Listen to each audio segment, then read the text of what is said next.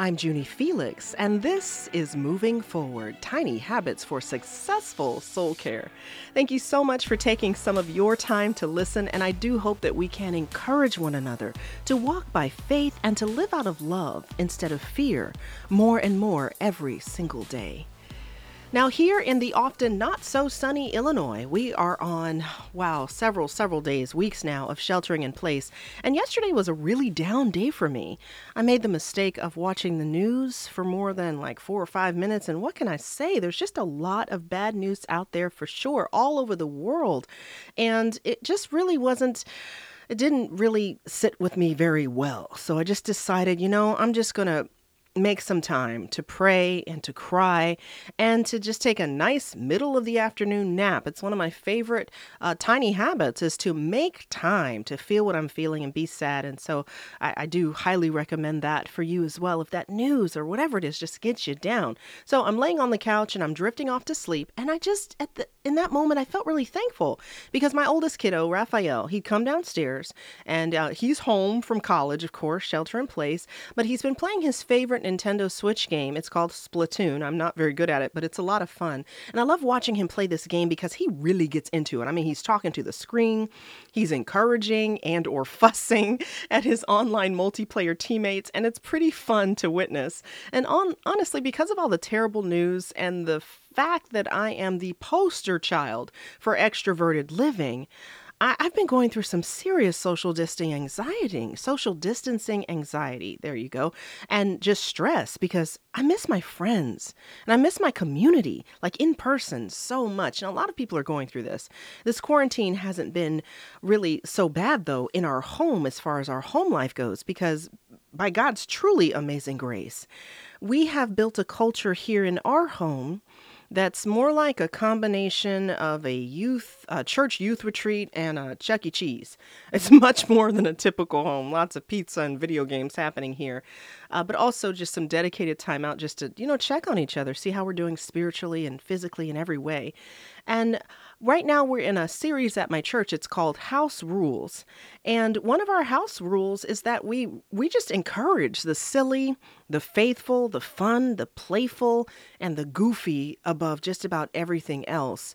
My husband and I, we have this in common. We're both complex childhood trauma survivors.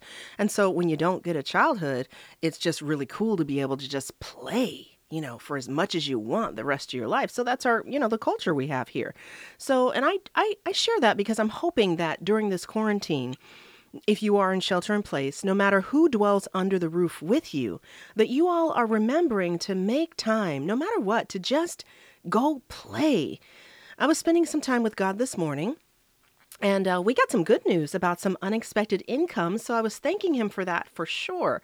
And he reminded me during my prayer time that even with all the ongoing bad news that seems to be everywhere, all over the world, he reminded me of a conversation that he had with the disciples when they were dealing with daily uncertainty, just bad news about their nation and the future of their people and their families.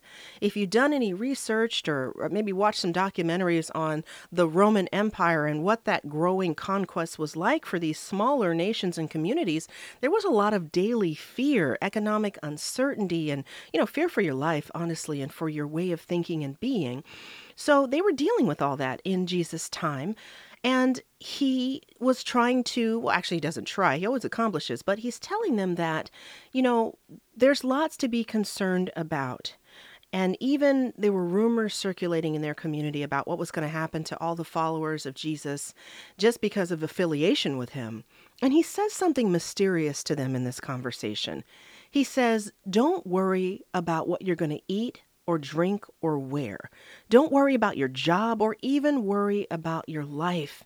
Everything I'm telling you, Jesus said, is so that you and I, this is a message that transcends the generations, is that we will have peace. And in this world, yes, we will have trouble, tribulations even, but be of good cheer, Jesus says, for I have overcome the world. Be of good cheer, he says. And there it is.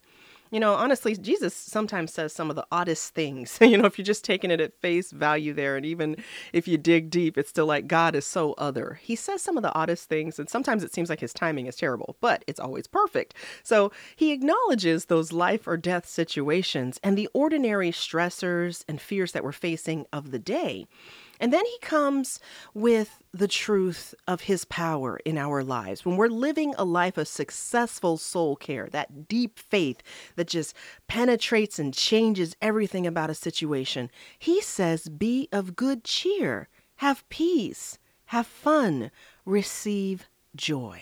And at first, it seems like at the times where you're dealing with some of the things that even feel impossible or just devastating, this seems like an impossible request. But I'm so thankful for this because God, He gives us by His Spirit the ability to really rest in Him in some ways that are just amazing. And God never, ever gives us something to do that's impossible to accomplish. He always enables us and equips us to accomplish that. So be of good cheer. Because of that transcendent, mysterious power of a living faith, we can always know that no matter what happens, God is with us and it is going to be okay. Somehow and some way, no matter what. And that's what sparks the joy that we read about in John 16 that shines into the moment. And praise God, all we need is a spark of joy, a tiny bit of renewed hope. That's all we need to turn things around.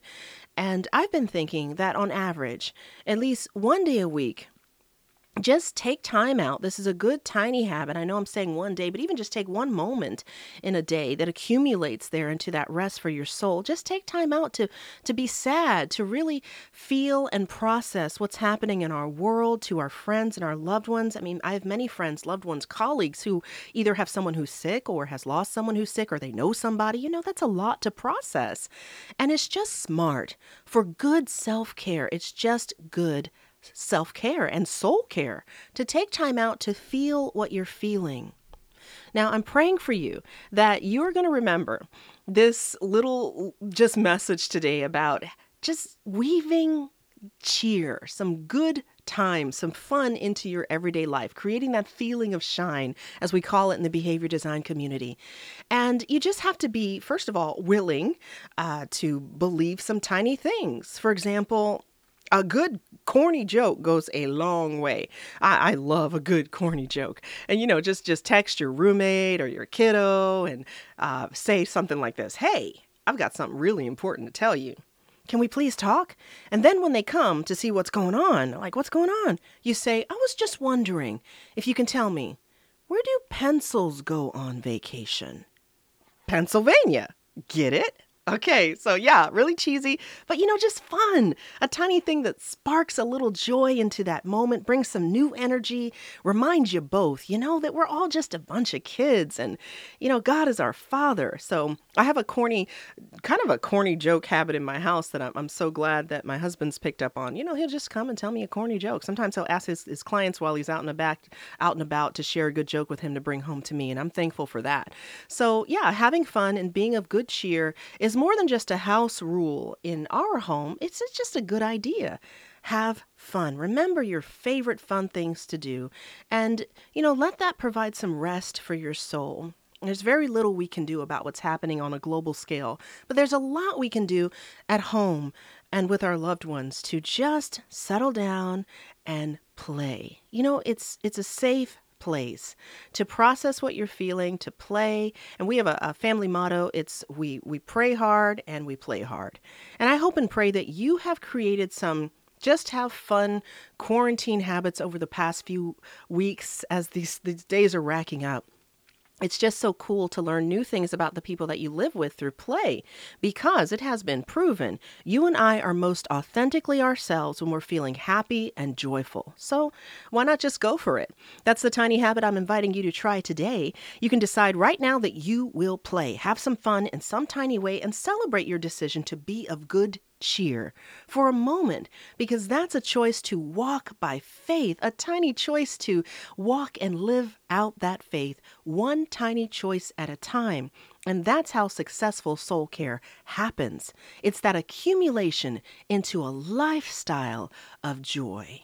Well, thanks so much for listening again today to Moving Forward Tiny Habits for Successful Soul Care, formerly known as the Quest for Joy. I'm still in the quest for joy, but I'm praying for you that as you consider these things, that you will remember always that you will be brave, that you will be wise, that you will be mindful, that you will be present, and be kind to yourself and others because you are so loved. Please stop by JunieFelix.com for a free gift and to receive updates on the release of my newest project with my publisher NavPress. It's called Moving Forward, Tiny Habits That Lead from Trauma to Faith.